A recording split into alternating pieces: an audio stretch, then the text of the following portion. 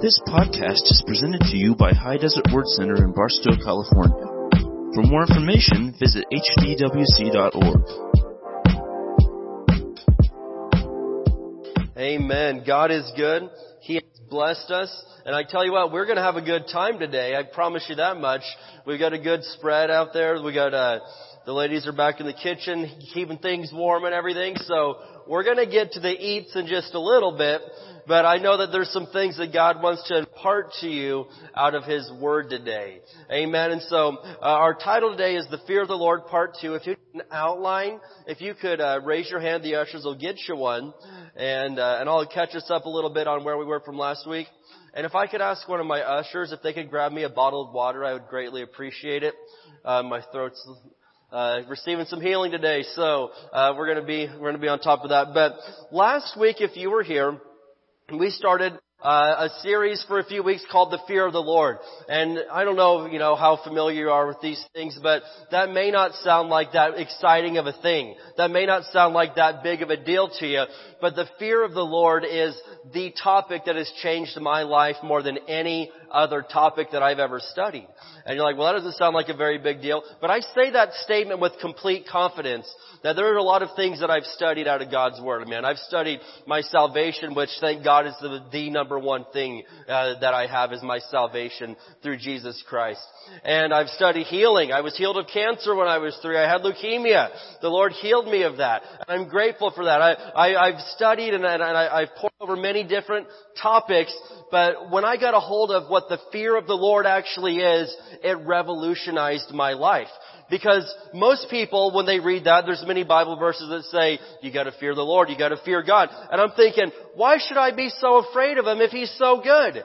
Am I supposed to be scared of my Creator? But truthfully, when you really study that, when you really know what it means, the fear of the Lord is not being scared of God. I don't need to be scared of God. God's for me, not against me. Amen? He said He'd never leave me or forsake me. He said He knows the plans He has for my life. Plans to prosper me, not to hurt me. Plans to give me a hope and a future. He said that He loves me so much that He sent His only Son. Why would I be scared of somebody like that? Well, the truth is that the fear of the Lord is not being scared of Him. Okay, this Hebrew word fear is this word yirah, which means reverence and respect. And so the fear of the Lord is not being afraid of God Almighty. It's respecting Him, reverencing Him, and honoring God. It's submitting to His ways. And you're like, well, that doesn't sound exciting. I didn't think so either until I actually got into the fear of the Lord, until I actually began to reverence God with every part of my life, and it changed my life forever. I have never been the same. I have got the peace of God.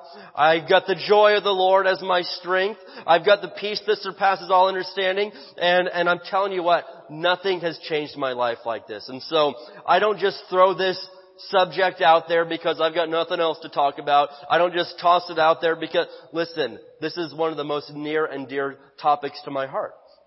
Now the challenge today is this. It's Thanksgiving. I ought to talk about thankfulness, right? Because we should. Well, as I've studied it, I've found out that the fear of the Lord and being a thankful person, they go hand in hand. And we're going to put these two together today because I know that God's got something for you to hear. Alright? If you'll listen up. Okay? There's a great meal here today. If you leave this place hungry, it's your fault. It is not those ladies' fault back there in the kitchen. Okay, they did their part. They served it out. You just didn't partake. And I'm going to promise you this. If you leave here spiritually hungry today, I'm not blaming God and I'm not blaming this sermon. I'm blaming you because it's being laid out there, but you got to partake of it. Amen? In football, we've got to, thank God we've got some quarterbacks, but you got to have a receiver to catch that ball too sometimes, right? And so today, we're going to pass it. We're going to dish it out, but we need some people to receive God's Word. Do I have anybody here today that's going to receive God's Word? Amen. All right. Well, let's go ahead and pray, and we're going to get into this, and I know that God wants to talk to you and minister to you today. Amen. Let's pray. Father, in the name of Jesus, I thank you, Lord, so much for your word. Lord, I thank you that we have a church to come and worship you in. We have a church that we can come and sing your praises and be surrounded, Lord, by our brothers and our sisters. I pray today that as we open your word, you'll speak to our hearts, Lord.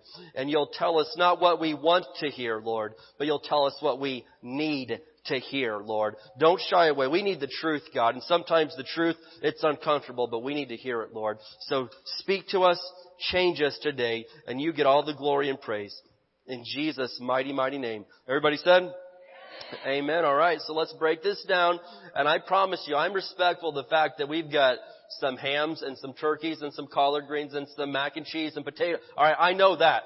So I'm going to try to do this and get to the word, and then we'll get to the food. Amen. But the first thing I'm going to say is this. Number one is that the fear of the Lord will keep you from complaining. I got any complainers in the house? Come on. Whoa, I didn't expect you to raise your... Oh, okay, we got the fingers pointing. All right. Hey, that's good. Hey, at least we've got some honest people in the house apparently too. That's nice. But I'm telling you, man, the fear of the Lord will keep you from complaining. Do you realize that? I mean, it's sometimes you need to bring things to light, but it's a whole other thing when you're just a nasty complainer and that's how you live your life. That's an ungodly way to live. And we're going to start things off today by looking at the Israelites in the Old Testament. Now, I don't know how familiar you are with this story, but as you're opening your Bibles to Exodus chapter 14, I think that I ought to catch you up a little bit here. So Exodus chapter 14. Yes, Lord. Amen. And now if you're familiar with this story, you know that the Egyptians had held the Jewish people in captivity as slaves for 400 years. Now that's a long time for this to be going on. And obviously they were beaten. They lived in horrific conditions every single day. But there's the story. Moses, he gets adopted into the king's family, the king Pharaoh. And Moses, though he is Jewish, he's adopted and he grows up in absolute royalty. He grows up in the palace. And we're talking about Pharaoh here, the Egyptian empire, the greatest at that time in the world. So basically, it wouldn't be too far of a stretch to say that Moses grew up probably in the richest, most respected, most secure household in all of the world at that time. But of course, God speaks to him, and Moses knows that, hey, I've got to go rescue my people. This has gone on long enough.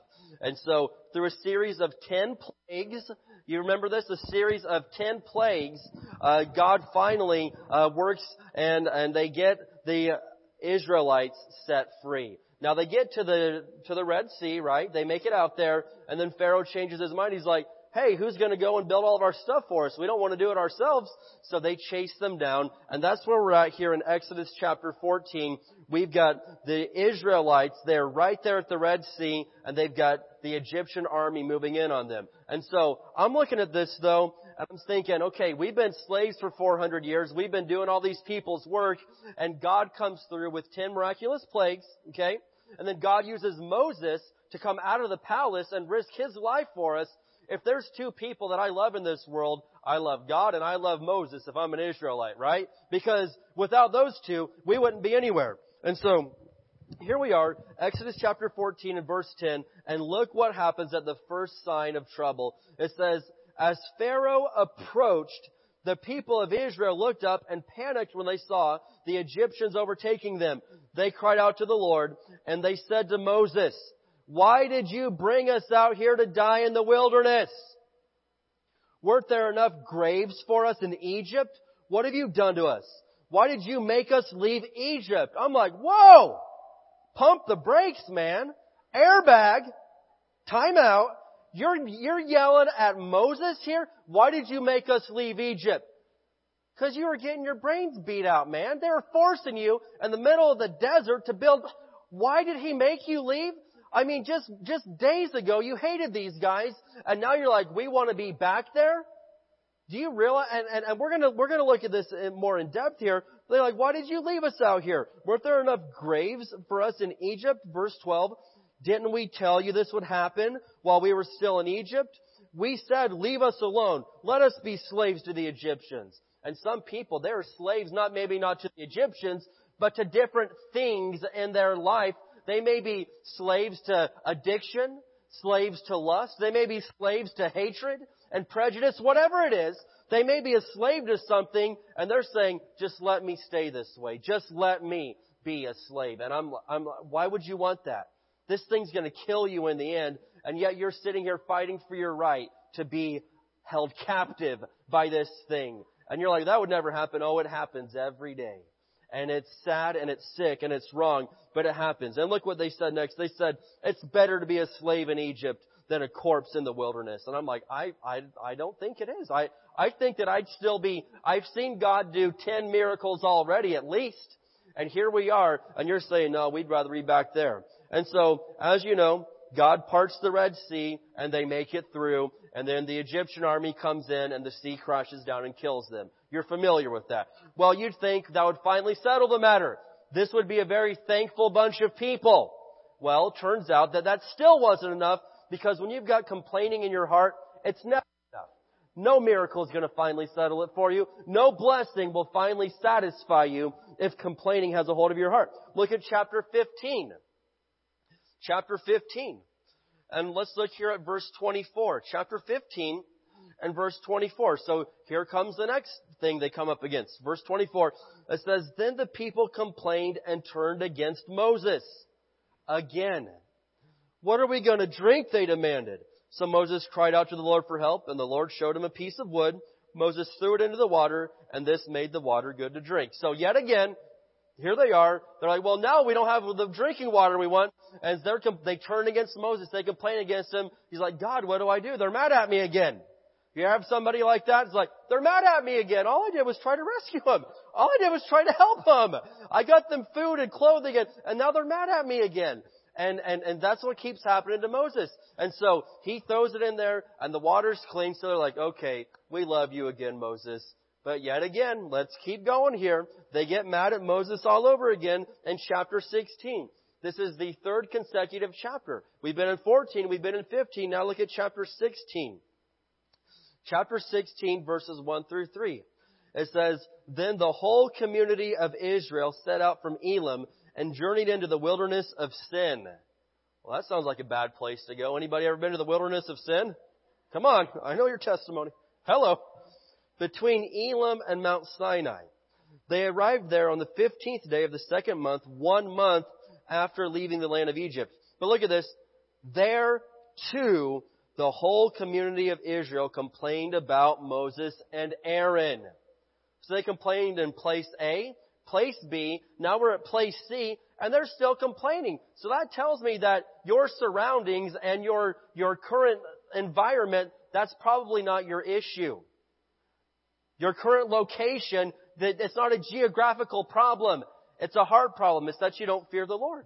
And you'll complain everywhere you go. You could live in the palace. You could live, in New York City. You could live wherever. And if complaining's in your heart, you're going to complain there too. And so here we are, a whole month later, they're in a whole new place. And there too, the whole community of Israel complained about Moses and Aaron. If only the Lord had killed us back in Egypt, they moaned. Give me a break. There we sat around pots filled with meat. We ate all the bread we wanted. But now you brought us into the wilderness to starve us all to death. Like, here it goes again. Blaming Moses and Aaron, complaining and getting mad. And so, as you know, God says they don't have the food they want. Well, all right, He sends manna from heaven every day and quail. So He sends basically bread from the sky. And He sends wild quail run into the camp every day. So they've got meat, they've got bread, and they didn't even have to work for it. It is straight out handed to them. Do you think that stopped their complaining? No, because it wasn't about the food. It wasn't about the location. It wasn't about the water. It was about they did not fear the Lord. So let's look at chapter 17. Let's go to the next chapter. I'm telling you, man, and you could read this whole story all the way through Deuteronomy and you'll see it over and over and over again. But chapter 17, verse 2, just one more example. It says, so once more they complained about Moses. Give us water to drink, they demanded. Oh, quiet, Moses replied. Why are you complaining against me? Why are you testing the Lord? Parents, have you ever, you get your kids the fruit snacks, then they want something else. And you get them this, and no, I want this. Then you're like, quiet! I've given you, my goodness! Will it ever be enough for you? And that's how it is sometimes. And they blame Moses every time. The guy that rescued him, the guy that fed him, the guy that made it through the Red Sea, the guy that laid his life down for them. They keep pointing the finger at him. Now, as you continue to read the story of the Israelites, you can go all the way through the book of Deuteronomy. They finally make it to the promised land in the book of Joshua. But you keep going all the way through, and they keep saying this same thing over again. We were better off in Egypt. Time out. Look at this. They were slaves. They lived in the slums. They were beaten. They had no rights. They were told what to do, when to do it. They were given rations of meat, and they lived a terrible existence. But they kept saying, we'd be better off back there. Moses, he lived in the palace. He had all the food he wanted. He had servants. He had money. He had everything he wanted. And never one time did he say, I'd be better off back there. Why he had money. He had power. He had everything he wanted. Yet he still said, I'm never going back there. I'm better off out here where God wants me. Doesn't that strike you as odd? That they're better off than they've ever been, but they're saying, no, we are better off. Why is that? No fear of the Lord. When you respect God, when you reverence God, and when you actually submit to God, you don't have that attitude. You're like, you know what? God, you got me where I am. I'm going to be happy with that. I'm going to be all right with that. You're going to submit and you're going to reverence and respect God. But that just is almost mind-blowing to me that the guy that had it, an amazing life, had everything he wanted, and the people that had nothing they wanted, this guy says, he never one time did he say, I want to go back. He never wanted to go back because he feared God. And let me show you. Let's look at the New Testament telling of this story in Hebrews chapter 11. Because Hebrews 11 puts a New Testament light on it that I think you need to see. And I pray that the Lord's working on your heart today because I know that, hey, all of us are probably guilty of a little complaining, aren't we? All of us are probably a little guilty of I don't know, I mean, it gets to a place of flat out disrespect. God brought you out of everything. God provided this, and yet it's still not good enough. God gave you that job, and yet it's still, you're not thankful for it. God gave you that house, that car, that wife, those kids, and you're still not even a little bit content. Something to look at.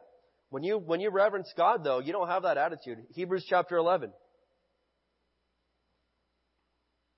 Hebrews 11, and we'll be coming back to Exodus in a minute, but Hebrews 11, this chapter, as you may know, is called the Faith Hall of Fame. It lists all the great people of the Old Testament that were people of faith, and here it comes to talking about Moses.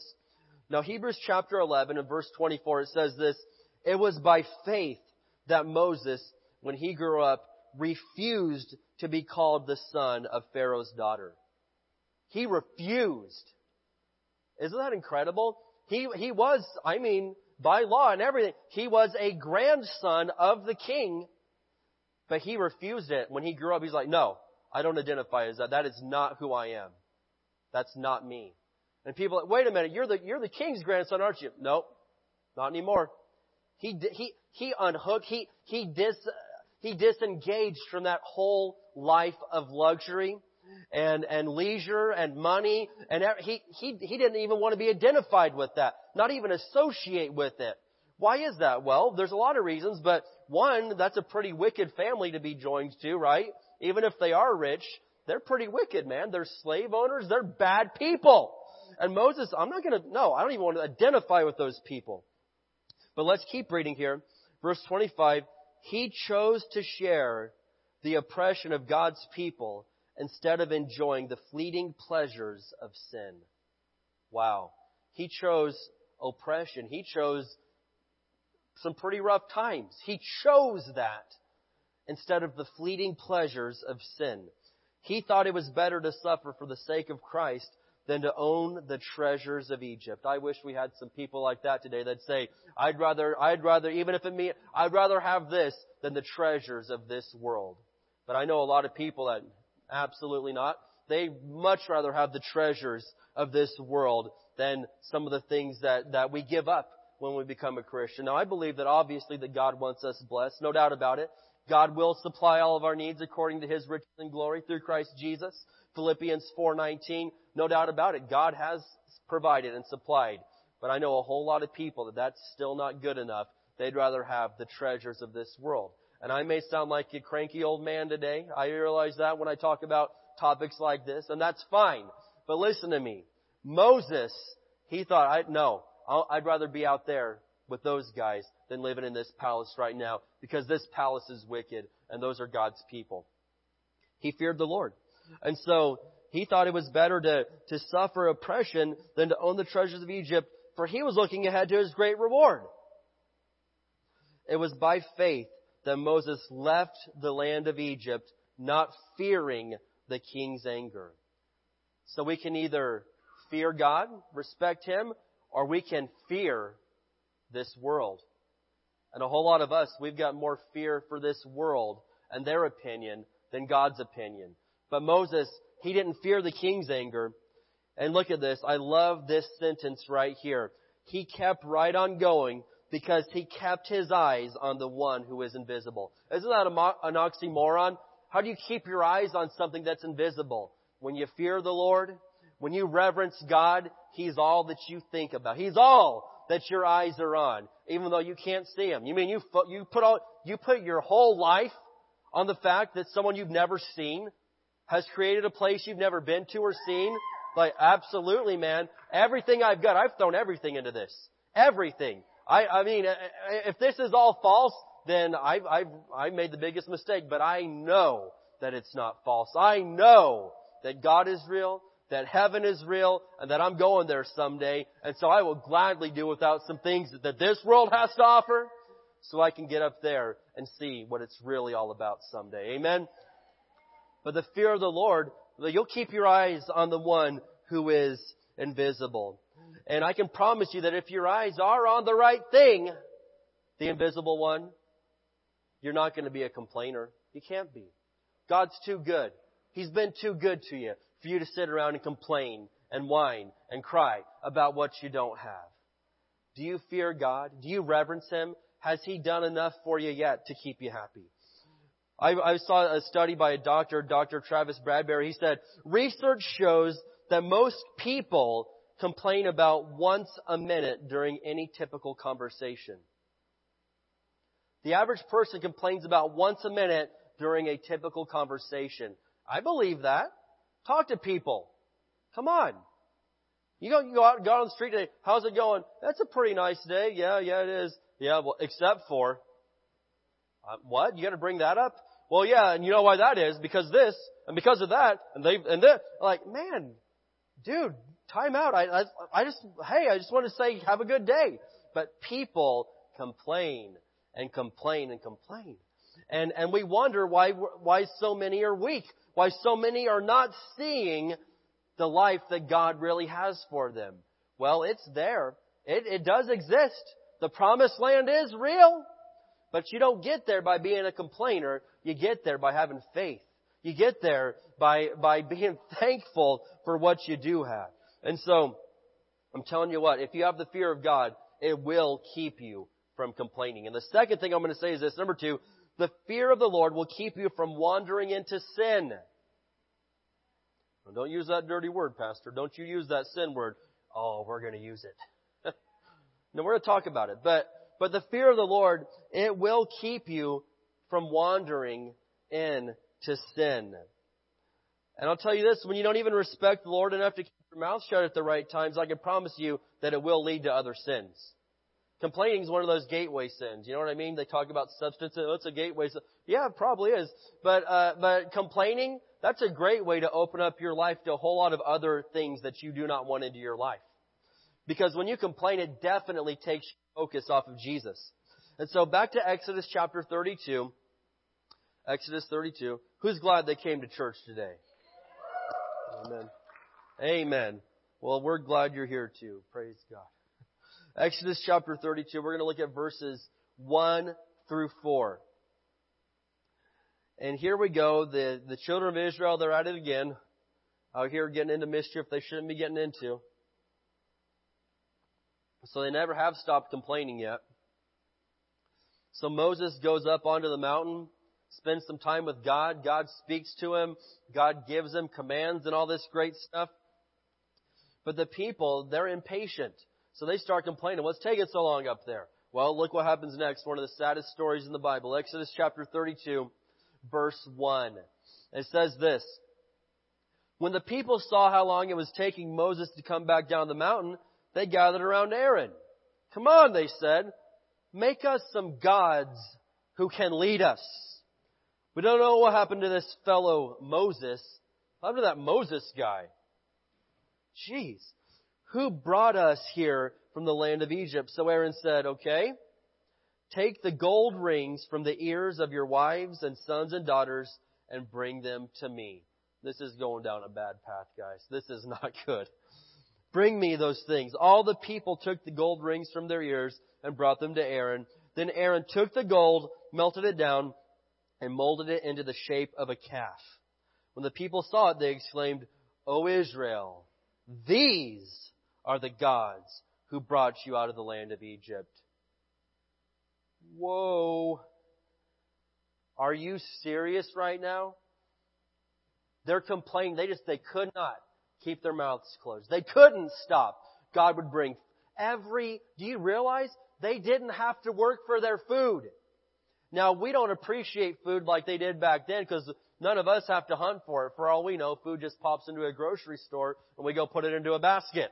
Okay, we're one of the first generation. You know what I mean? These guys, if you wanted food, you had to grow it yourself. You had to kill the animal yourself. There was a lot that went into food. God made food even easier for them than it is for us. He just dropped it right into their lap. But they kept complaining. God would bring them fresh water. God would bring them everything. Yet they complained and complained. And here they are. And they've got themselves into this mess where now they have made their own God. And they said, this is the God that got us out of Egypt. That's idolatry. That's adultery on your God. That is one of the sickest things I've ever heard in my life. Right here to say, this little thing that we made with our own hands, this is our God. Can you imagine that? And it's an awful story that they traded in God, the one that's done everything for them, for this little thing that they came up with on their own. That's a sad spot to be in. It's hard to even read. But if you study the Old Testament, you'll find that one thing that God absolutely hated was when His people wandered away and served other gods.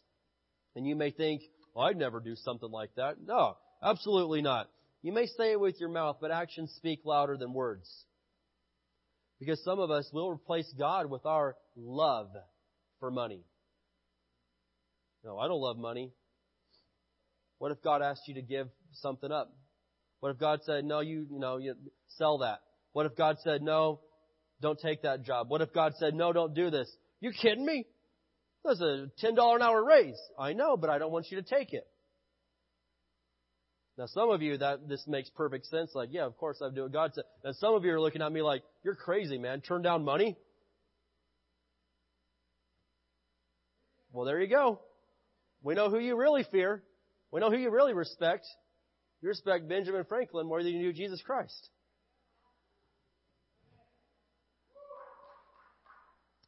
Some people, I would never put something before God, but they love their fun more than they love God, or lust, or any other thing that you feel you're lacking in your life.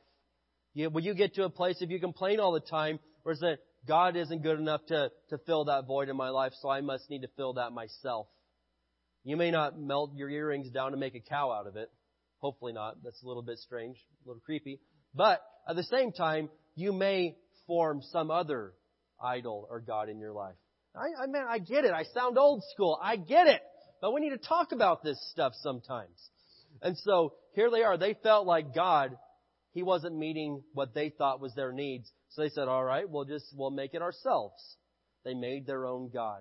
And some people, whether they realize it or not, they've made their own God. So look what happens here in verse 7. So Moses is up there on the mountain with God, and the Lord has to get his attention. The Lord told Moses, quick, get down the mountain. that your people, now all of a sudden they're Moses' people, your people, it's your kids, your people whom you brought from the land of Egypt have corrupted themselves. Well, what did they do? Well, the Lord starts telling Moses all the things they've done. If you read the next verses, and God's like, I'm going to kill every single one of them. And Moses is like, no, don't do that, Lord. Please let me get down there. Then Moses gets down there. He's like, I'm going to kill every single one of them. God says, no.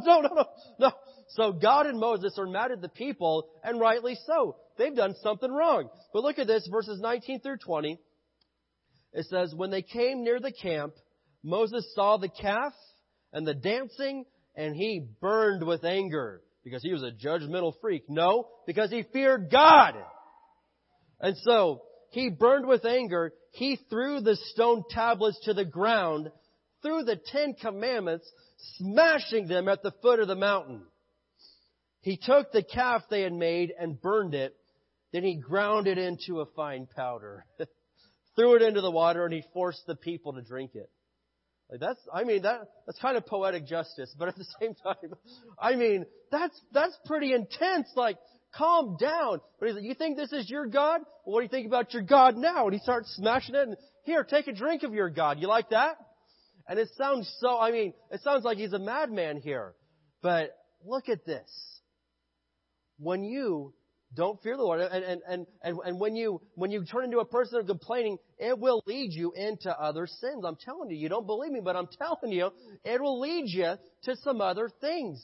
But when you reverence God, when you fear God, it will keep you from wandering into the wilderness of sin, which is something that we saw a little bit earlier. So out of all of this, you realize that the journey from where they were in Egypt to Canaan land is an 11-day walk. You can make that trip. Now, granted, there's millions of people here, so let's say it takes them a month. You know how long it took them? 40 years. 11 days turned into 40 years. Why is that? Because complaining, if you think it's bad now, you just open up your pie hole, complain a little bit, and watch what happens. We can make this a whole lot longer than you ever thought it would be. You think it's bad now, it can get a whole lot worse if we don't control our mouths. And so complaining, it'll keep you out of the promised land that God has for you. And I know this much, complainers, they're not happy anywhere anyway. Anywhere. I've known people who lived all over the world and they've hated it everywhere they went. No place is good enough for them. Why is that? Again, it's not a geographical issue. It's a you don't fear the Lord issue. You're not thankful. You're a little complaining brat. You're not happy anywhere you go. And that sounds terrible, but that's something for us to think about. Now, when I lived in Oklahoma, one time my pastor said this. He said, there's two types of Christians. There's praisers and there's complainers. Wow. And I know that. I know people that they're praising God all the time. I know people that are complaining all the time. But here's the deal. Praisers always find something to praise God about, and complainers always find something to complain about. That's a pretty good word right there. I don't take credit for that. My pastor told me that. But I'm telling you right now, praisers always find something to praise God about, and complainers will always find something to complain about. So, I suggest let's examine our lives for a minute here. Are you thankful for anything? Am I thankful for anything right now? Or am I just saying, no, that's not good enough. I need more of this. I need more of that. Well, the problem, as we said, it's not how much money you have or don't have or where you live or don't live. The problem is that we don't respect God enough to praise Him and thank Him for what we do have. And this all ties in to the fear of the Lord. And so, the third thing I'm going to say today is this, is that the fear of the Lord will keep you thankful. It'll keep you thankful. Now, obviously, it's kind of cliche to talk about thankfulness this time of year, but we should. We should talk about it all year long, but we should really talk about thankfulness right now. It's a very appropriate time to talk about thankfulness. The first Thanksgiving, as we know it, was celebrated in 1621 after the Pilgrims harvested their first crops in their new homes. I think my 11th great grandpa was there, Francis Cook. My uncle was able to trace back the lineage 11 or 12 generations. But there was about 50 pilgrims there and 90 of the Wampanoag Indians. And they celebrated and gave thanks for 3 whole days. Who thinks we should bring that custom back? That's right. 3 days off work, 3 days of food, 3 days of giving thanks. I think that would be totally appropriate. So I make a motion that we pass that on to those that be. But, I mean, they ate. They celebrated. They watched the Dallas Cowboys lose the first ever Thanksgiving Day game. It was incredible. But listen, it was a rough year. That was a rough year for them. You realize that when they first got there was a couple hundred of them. And here they are down to being shrunk down to 50 of them. A lot of them died. A lot of them didn't make it. Yet they decided, we're going to take some time here to give thanks for what we do have. And they celebrated. And the lesson out of that is, man, you don't focus on what you don't have. You focus on what you do have. I don't have $1 billion, but I've got money in my bank account. My kids got food. I got a roof over our heads. Let's focus on that for a minute. And that's, it may sound like, well, everybody knows that. Not everybody lives that reality. Not everybody truly does thank God for the things that they have. Now let me show you something in the New Testament. 1 Thessalonians 5:18. 1 Thessalonians 5:18. Amen. But this is something, and you need to teach your kids thankfulness too, don't we? Parents, don't we need to teach them thankfulness? They've got to get it from us. And they need to see us being thankful. They don't need to see you complaining about your boss all day, every day, complaining about, other people, complaining about your church, you realize the example that we set to our children? It's huge. 1 Thessalonians 5:18, it says, "Be thankful in all circumstances, for this is God's will for you who belong to Christ Jesus." Now, usually it seems like when we read something about that, we're like, yeah, let the poor people know that. They ought to be thankful. Well, I know a lot of people who aren't poor and, in fact, live very comfortable lives, and they aren't thankful to God at all. Well, the poor people, they need to be thankful in all certain. Well, you, with however much of a blessing you have in your life, you need to be thankful right where you're at too. Because I've seen this, that some people, it seems like the more blessings they get, the less thankful they become. Some people, when they didn't have much, they were thankful to God for the little bit they did have, because they still loved the Lord like they should. They still feared Him. They still had enough respect for God to say, you know what, we don't have much, but what we do have, God laid into our lap, and God gave us this, and we thank Him for that. And I know some people, they start getting more stuff. More cars, more houses, more jobs, and after a while, God is the furthest thing from their mind when it comes to thankfulness. And so you think, well, if I had more, I'd be thankful. Chances are, if you're not thankful for what you have now, you're not going to be thankful when you get more. So I heard this story. These 2 old guys, they've been friends for a long time. They met each other on the street one day. And so the one old guy, he looks real sad and depressed. And so his friend comes up, he's like, "Hey, what's going on? What's wrong, man? Something happened?" He said, "Yeah, tell me about it." It's like, okay, well, yeah, what happened? Well, 3 weeks ago, my uncle died. I'd only met him a few times, but he left me $45,000. And so the one friend says, "I'm sorry about your uncle, but I'm glad you got that inheritance. Why are you so sad?" He's like, "No, you don't get it. Because in the next week, a long-lost relative, a cousin I've never even met, died, left me $85,000. I was the next of kin." "Well, I'm sorry about your cousin, but that's pretty good. I don't get it." "No, you don't get it, man. The very next week, I won a sweepstakes of $250,000. "Okay, why are you so sad?" "Well, here it is Friday this week and nothing."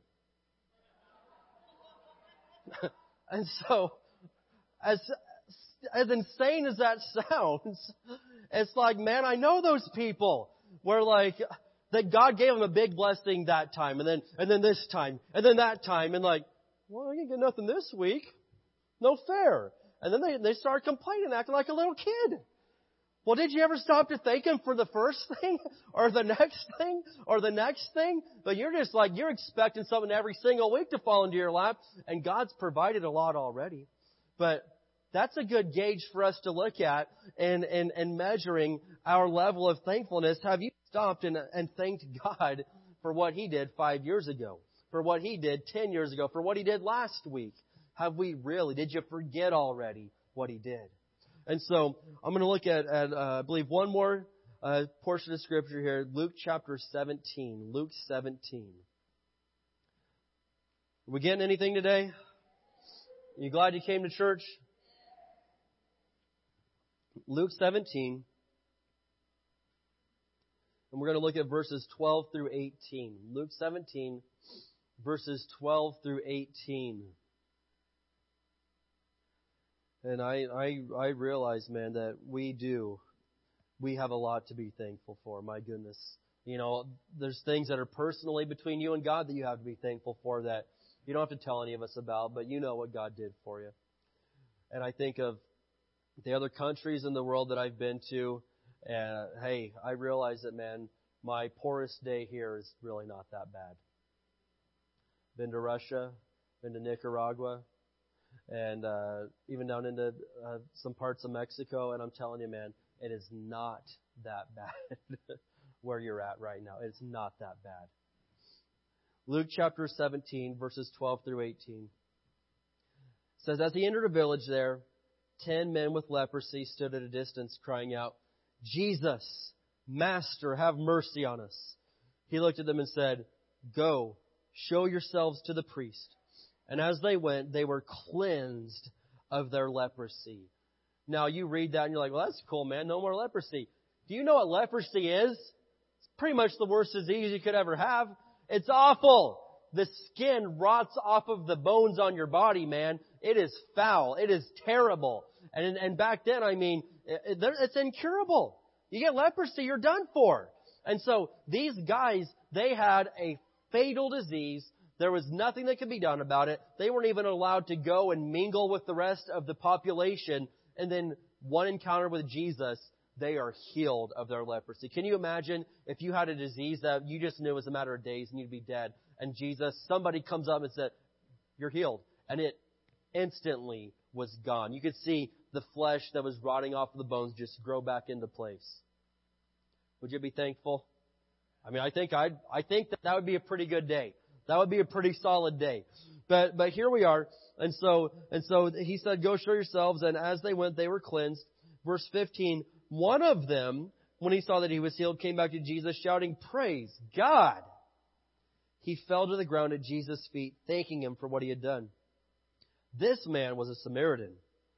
Jesus asked, wait, didn't I heal 10 men? Where's the other 9?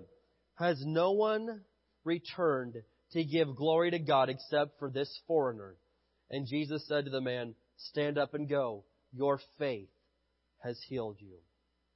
So out of this story, I pretty much read this every Thanksgiving, but looking at this, 10 guys are healed of a fatal disease. Only one even says, thank you. Wow. One man out of 10. And if you were to take that as a very apply it to our modern day, I mean, you'd say maybe even as little as 10% of people are truly thankful for what the Lord has done for them. Can you imagine that? Not even saying thank you. I picture it this way. Imagine you're walking down the beach one day and out in the distance, someone's drowning and somebody goes in and rescues them and pulls them back out and gives them CPR and totally saves their life. And the person that was getting ready to drown and die just gets up and is like, oh, wow, all right. And just walks off. And the hero that risked his own life is standing there, and the person didn't even say thank you. I'd be like, man, what's wrong with you? Did we all just see the same thing here? Did we just see somebody that was going to die, and yet somebody else came in that had no obligation to help them, but still came in and risked their life? Well, that's where we're all at right now. Somebody that had no obligation to save us came and did it anyway. You're like, He had to. He was the Son of God. No, Jesus said, no. No one's taking my life from me. I'm laying it down. I'm giving my life. And in fact, in the heat of battle, in the garden, when Peter was ready to just kill everybody, Jesus said, no, I could get out of this. I could ask my Father right now for 10 legions of angels to come and rescue me. So no, Jesus didn't just have to do it because his dad told him to. Jesus said, I willingly lay my life down. And I know this much, I didn't deserve it. I don't know about you, but I'm guessing some of you have not been 1,000% perfect. Maybe you've done something wrong somewhere along the way. But there's no way. Why did the only perfect guy have to come and get punished for all of the imperfect people? I thought about it this way. Imagine you're in a courtroom one day for a case, and there's someone that no doubt about it, dude is guilty. He's done some bad things, man. We'll say, armed robbery or something. And he's convicted. There's all the evidence in the world that points against him. And the judge is getting ready to hand down his sentence and getting ready to put him in prison for life or whatever the case is. And right before he brings the gavel down, there's just this perfect, sweet little old lady, perfect saint, never done anything wrong basically. And she's like, wait a minute. No. It's okay. You know what? Why don't you punish me instead and just let him go free? Why don't I'll go serve his sentence for him and you just let him go. He can have my house. He can have my car and my money. We'll just kind of trade places. I mean, everybody would be thinking, what? And as crazy as that sounds, the judge says, okay, fine. If that's what you want to do, I'll let you get the punishment instead and we'll let this guy go free. Wouldn't that be the weirdest thing ever? But in effect, that's what has happened with us. There was this perfect one that never did anything wrong, that didn't deserve a single bad thing to happen to him. And there was us that deserved some punishment. But right before the gavel came down, he stood up and said, no. I've got this. You give him my blessings and I will take his punishment. Give him my joy, my peace. Give him salvation and healing and restoration. And I'll take it instead. I'll take the punishment. It's not fair. But thank God the gospel's not fair. Because if it was fair, I don't know what I'd say when I got to heaven. Well, God, I tried real hard down there, but I wasn't perfect. Well, sorry, you're not getting in. But because the perfect one, He already stood in that gap. He was the mediator. He was the one that stood in our place. Thank God. Thank you, Jesus. We get to go to heaven. But I don't have the Xbox I want. Life's no fair. Man, I wanted a new car. I don't get one. No fair. They got a new house. They got a new boat. You're going to complain about that when you should be thanking Jesus every day that you get to go to heaven? You're not getting what you really deserve? I'm not getting what I really deserve? And I'm going to complain because I don't have the Xbox or the PlayStation or the car or the house or whatever it is. Really? Look at our lives, people. Look at our lives. Look at your life. And as we move into, this time of year where we're supposed to be thankful, why don't we just say, hey, man, I admit it. Without Him, I am nothing, can do nothing, would be nothing, I have nothing. Thank you, Jesus. And when you start to take that attitude, this fear of the Lord thing, it's not that hard of a thing to do. You realize, man, I love God. I don't want to do anything that's going to hurt Him. I don't want to watch some movie that's blasphemous to God and that Jesus couldn't sit here and watch with me. I don't want to go look at someone else's spouse. I don't want to go and take something that doesn't belong to me. I don't want to go and hurt other people and abuse other people. When you fear God, that's not that hard to do. You just realize, man, I love Jesus enough that I don't want to do anything that's going to bring shame to Him. I don't want to do anything that's going to hurt Him. And so I just hope today that we've painted enough of a picture here for us to look at our lives and say, you know what, Jesus, and I believe, you speak for yourself. I know me, but I think every person in this church today should have some asking Jesus for forgiveness for saying, you know what, I haven't thanked you. I haven't been thankful enough. a little apologizing to do, I believe. Now maybe you don't, but I do. Because I know there's been times where I've been surrounded by blessings all around, and I haven't been looked at a single one of them. I've said, what's next? What could you do for me next? And so, I'm going to ask us to stand up together today. I've got Josh up here. He's going to lead us in the song. Thank you for listening to this podcast. For more information, visit hdwc.org.